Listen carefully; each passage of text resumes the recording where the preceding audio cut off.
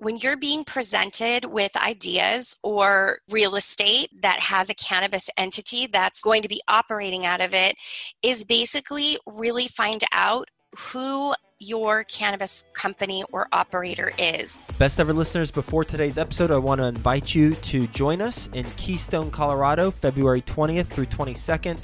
It is the 2020 Best Ever Conference. And not only do I want to invite you to join us, I want to invite you to earn 15% for every ticket that you're responsible for selling should you join as an affiliate for the conference. Great way to earn money. And also, if you're planning on attending, great way to pay for your ticket, essentially. You get enough sales. So you can go to bec20.com, and in the top left corner, it says earn 15% as an affiliate. You can click that, join the affiliate program, and you got all the resources that you need to share the good word about the Best Ever Conference in Keystone, Colorado. And we will be talking more about this on future episodes. But for now, go check out bec20.com and that affiliate page. You can earn 15% as an affiliate, and we will see you in Keystone, Colorado. Best ever listeners, today's guest is being interviewed by Theo Hicks. You know Theo, he's with us every Friday on Follow Along Friday. You're going to get a lot of value from this conversation. So with that being said, let's get going. Best ever listeners, welcome to the Best Real Estate Investing Advice Ever show. I'm your host today, Theo Hicks, and today we will be speaking with Dana Wallace. Dana, how are you doing today? Great. How are you? I'm doing fantastic. Thanks for asking. I'm looking forward to our conversation. It's going to be a fun one, I can already tell. Before we get started, though, a little bit about Dana. She is the owner of 420estates.net, which is a firm that specializes in legally compliant cannabis properties. She has over 16 years of experience in the typical aspects of investment real estate sales. Based in San Francisco, you can say hi to her at 420, that's the number 420, estates.net. So Dana, before we get started, could you tell us a little bit more about your background and what you're focused on now? Absolutely. And thanks so much for letting me be a part of your podcast today. I really appreciate it. So my company, it's just a boutique real estate company, basically specializes in legally compliant cannabis and hemp properties. So I am solely focused on the cannabis industry and the hemp industry.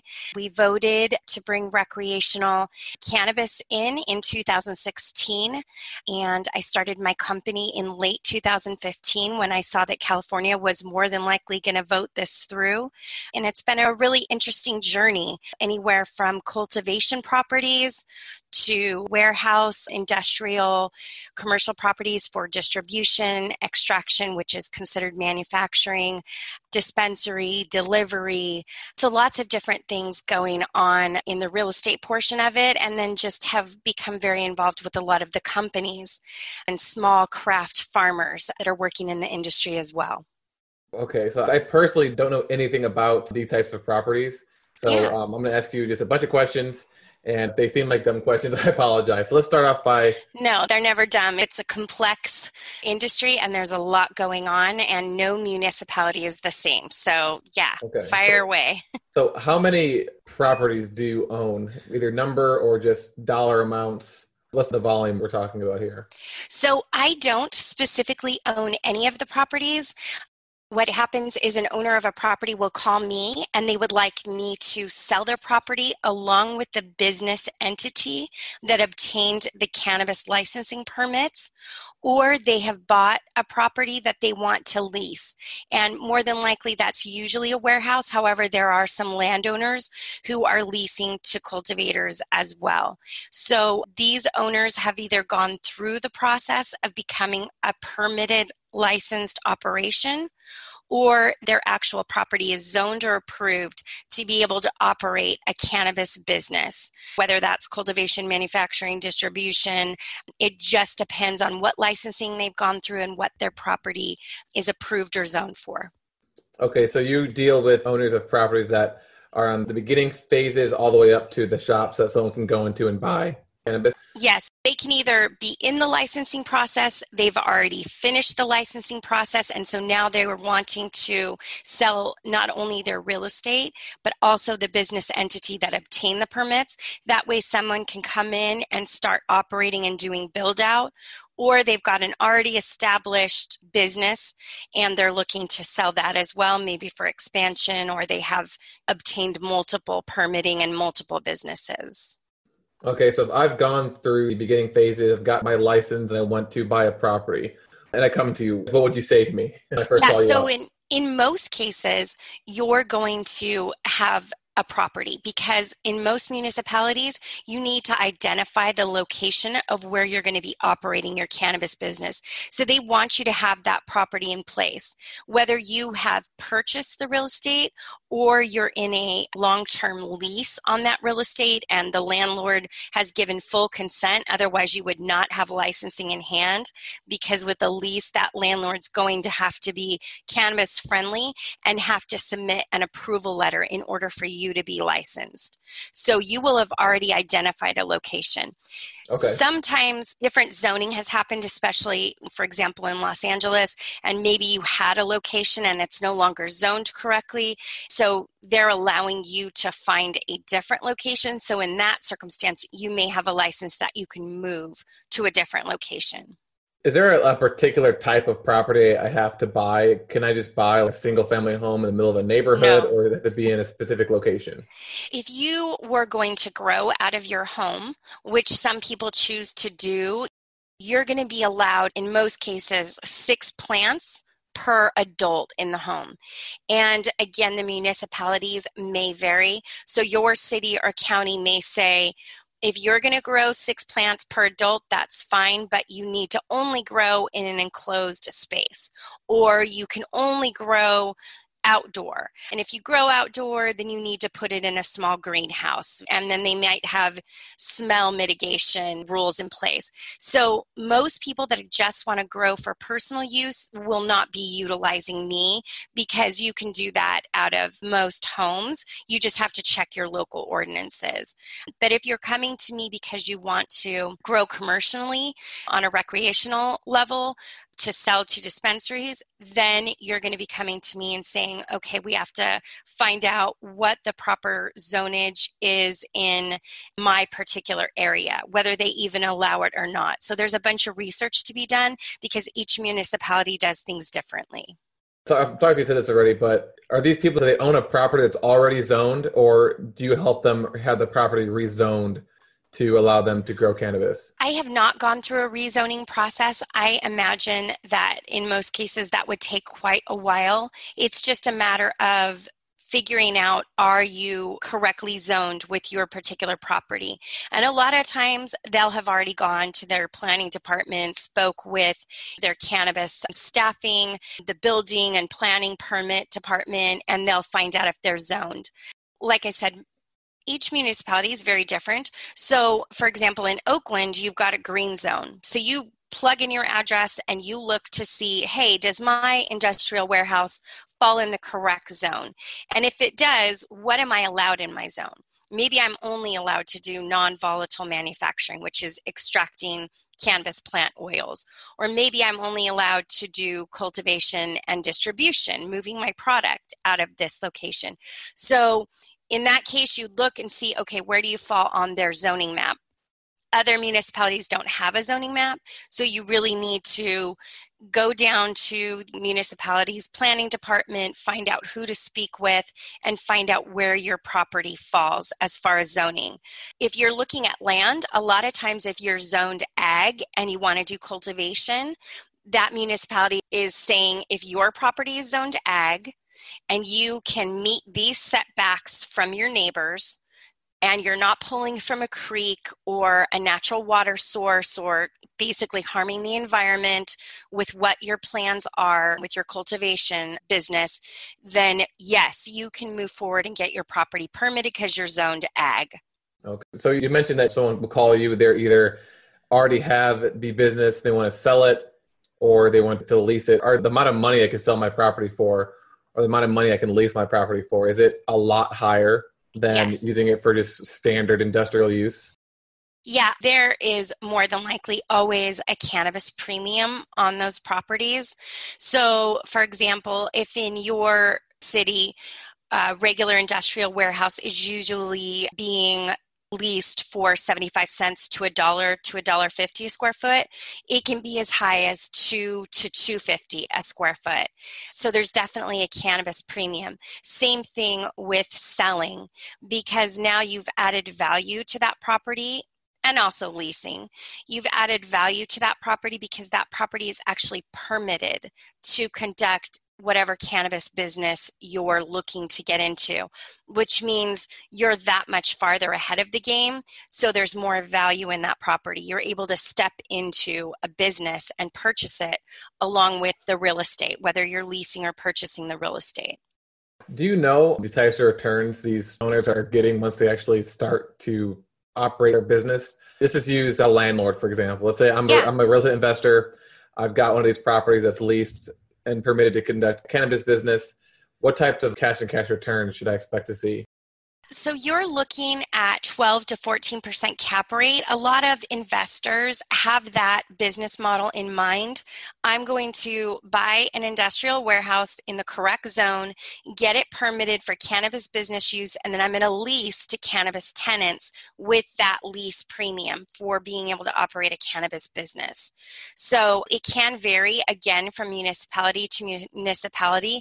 There are some small towns which are having economic hardships. Maybe they have a bunch of industrial properties that have been sitting abandoned, and they're looking so forward to the tax revenue and the jobs and things that it's going to bring to their communities. So they may have better lease pricing or better purchase price points on their buildings. But in a lot of the bigger cities, yes, there's a definite return margin. And it does vary because a lot of the state permitting just became permanent at the beginning of this year, and there's a lot of businesses still going through the process. So it'll remain to be seen where everything kind of settles and ways that we can mark and the fluctuations in the market. But we are starting to be able to point to different figures in the business and say, okay, well, this is kind of what this market is getting on returns and what they can command. And okay, let's go over here. And this is kind of what we're seeing in this particular municipality. But it's very new. So there's not a lot of hardcore solid points, but you're definitely getting a premium on any purchase or lease figures that you do with cannabis clients or tenants. You're definitely getting a higher return because of the risk and the complications with this market right now. Well, that's a perfect transition to my next question, which is, besides the obvious regular risks associated with investing in real estate, what are some additional risks associated with this specific investment strategy? The risks are that it is still federally illegal, although we are making huge progress. There's bills in front of Congress now to push for federal legalization. And one of our main hurdles in the cannabis industry is that the banks are federally regulated. So cannabis operators do not have a banking system that they can walk in and bank with. So it remains very much an all-cash business, which causes security problems for the operators. And this is something that we are in desperate need of, is banking for our cannabis operators. There are private groups that put together banking for Colorado, and that's starting to happen here in California. So you're going to have private groups that are able to put together banking so that they can safely go in and bank. So instead of showing up to the state capitol to pay your taxes with, unfortunately, a briefcase or a duffel bag with your tax payment in it, you're actually going to be able to safely bank. There's also things that are set up, secure vaults. Companies have started those as well, so that it is becoming more and more secure. But that's one of the main hurdles, is the banking for our cannabis operators. All right, Dana, what is your best real estate investing advice ever? My best real estate investing advice for people who would like to dip their toes into the cannabis industry is basically when you're being presented with ideas or real estate that has a cannabis entity that's going to be operating out of it, is basically really find out who your cannabis company or operator is. You should know the full story on them, the full background story. Who are they? How long have they been in the industry? Is there a brand that they can point to? Is there products that they can point to that they have on the market? What is their business history? And I say this with also the point that because of the banking industry, everybody had to do business in cash before. So you're not going to be able to look at somebody and go, where's your tax records? Where's your bank statements? So it's very important to sit down and find out who it is you're dealing with, what their experience is in the industry, and do they have a team made up of people who are also savvy with just regular business and corporate structures. The other thing is you're going to want to look at their growth plan for their company, whether it's expansion capital, whether it's build out capital. Now the guy has received the licenses and he wants to build out. You're going to want to look at, okay, well, how has he planned out his growth? Because for some of these businesses, it's much better to see them going through phases of growth. Here's phase 1. And we're going to start seeing profit before we move on to phase 2 and phase 3. Or you can get some guys who come in and we're doing it all. We're buying millions of dollars worth of real estate. We're buying millions of dollars worth of licensing. And we're going so big because we want to dominate the market. That can be very dangerous because you need to really take baby steps unless you are getting involved with an absolute huge company and they have a record of being able to sustain themselves in the business so far. Again, we're still a very new industry, but it can be very lucrative. You just need to do your due diligence and basically do the research it takes regarding who it is and where you're going to be located. Alrighty, are you ready for the best ever lightning round? Sure. Alrighty, first, a quick word from our sponsor. Best ever listeners, go to bec20.com. Look in the top left-hand corner. You can earn 15% as an affiliate. You can join the affiliate program and participate in the conference that way and basically earn a free ticket to the conference. bec20.com. Best ever listeners, we have launched bestevercauses.com. That's bestevercauses.com. We profile a nonprofit or a cause that is near and dear to our heart, get the word out about their cause, and also donate money towards their cause. If you'd like to, one, learn more about the causes that we're profiling, we do one a month, then go to bestevercauses.com. And if you want to suggest a cause that we profile that is near and dear to your heart, then go to bestevercauses.com, and there's a little form at the bottom of the page where you can submit one, and we'll check it out. Okay, Dana, what is the best ever book you've recently read?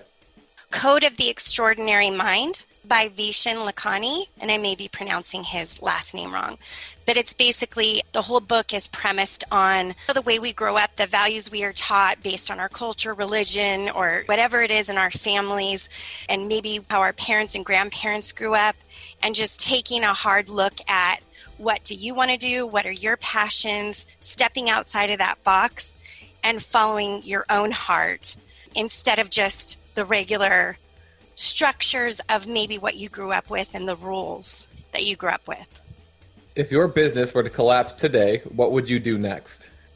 Being in real estate, I am very used to pivoting and making sure that I'm always keeping one step ahead of my thought process as far as being able to build a sustainable real estate business.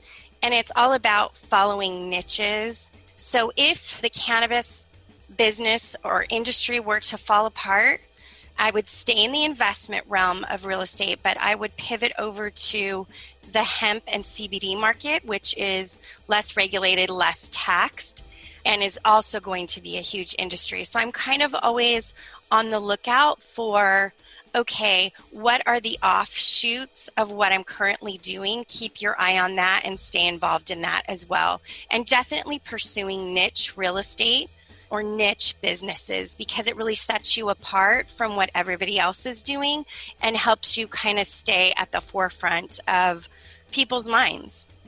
What is the best ever way you like to give back? The way that I like to give back is you can spend a lot of time having conversations with people that may not end up monetizing anything for you. But the fact that you can share your knowledge and maybe help them in some way that's not related to you at all is really valuable to me. I appreciate when I first got into this industry, being able to just pick people's brains, find out what they were doing. They invited me to their properties. They invited me to lunches and conversations so I could learn everything I could about the industry and soak it all up. So I try to be very mindful of sharing that knowledge. A lot of people like to label themselves as consultants and charge fees. And in my mind, if I'm sharing the knowledge of what I know, it will come back to me because I'll have given someone else an opportunity that maybe there's an idea or a thought process they hadn't thought of before I shared what I knew about the industry with them. So I just remain very mindful of sharing my knowledge. And then lastly, what is the best ever place to reach you? Well, you can reach me at my website, which is 420estates.net. I'm also on Instagram, which is 420estates for you. And that's the number 4 in front of you. And I have a pretty good presence on LinkedIn as well, under Dana Wallace, and you'll see the 420 Estates there also. All right, Dana, I really appreciate you coming on the show today and sharing your insight on the cannabis industry. Again, I didn't know anything about this going in, so I really appreciate you giving us a rundown on the entire process. Just to summarize some of the key takeaways. So you mentioned that you need to buy property in the right location, in the right zoning in order to operate a cannabis industry. So if you're a landlord or if you're looking to sell a property, you need to keep that in mind. We talked about the leasing and purchase prices of these types of properties. So there's always going to be what you call the cannabis premium.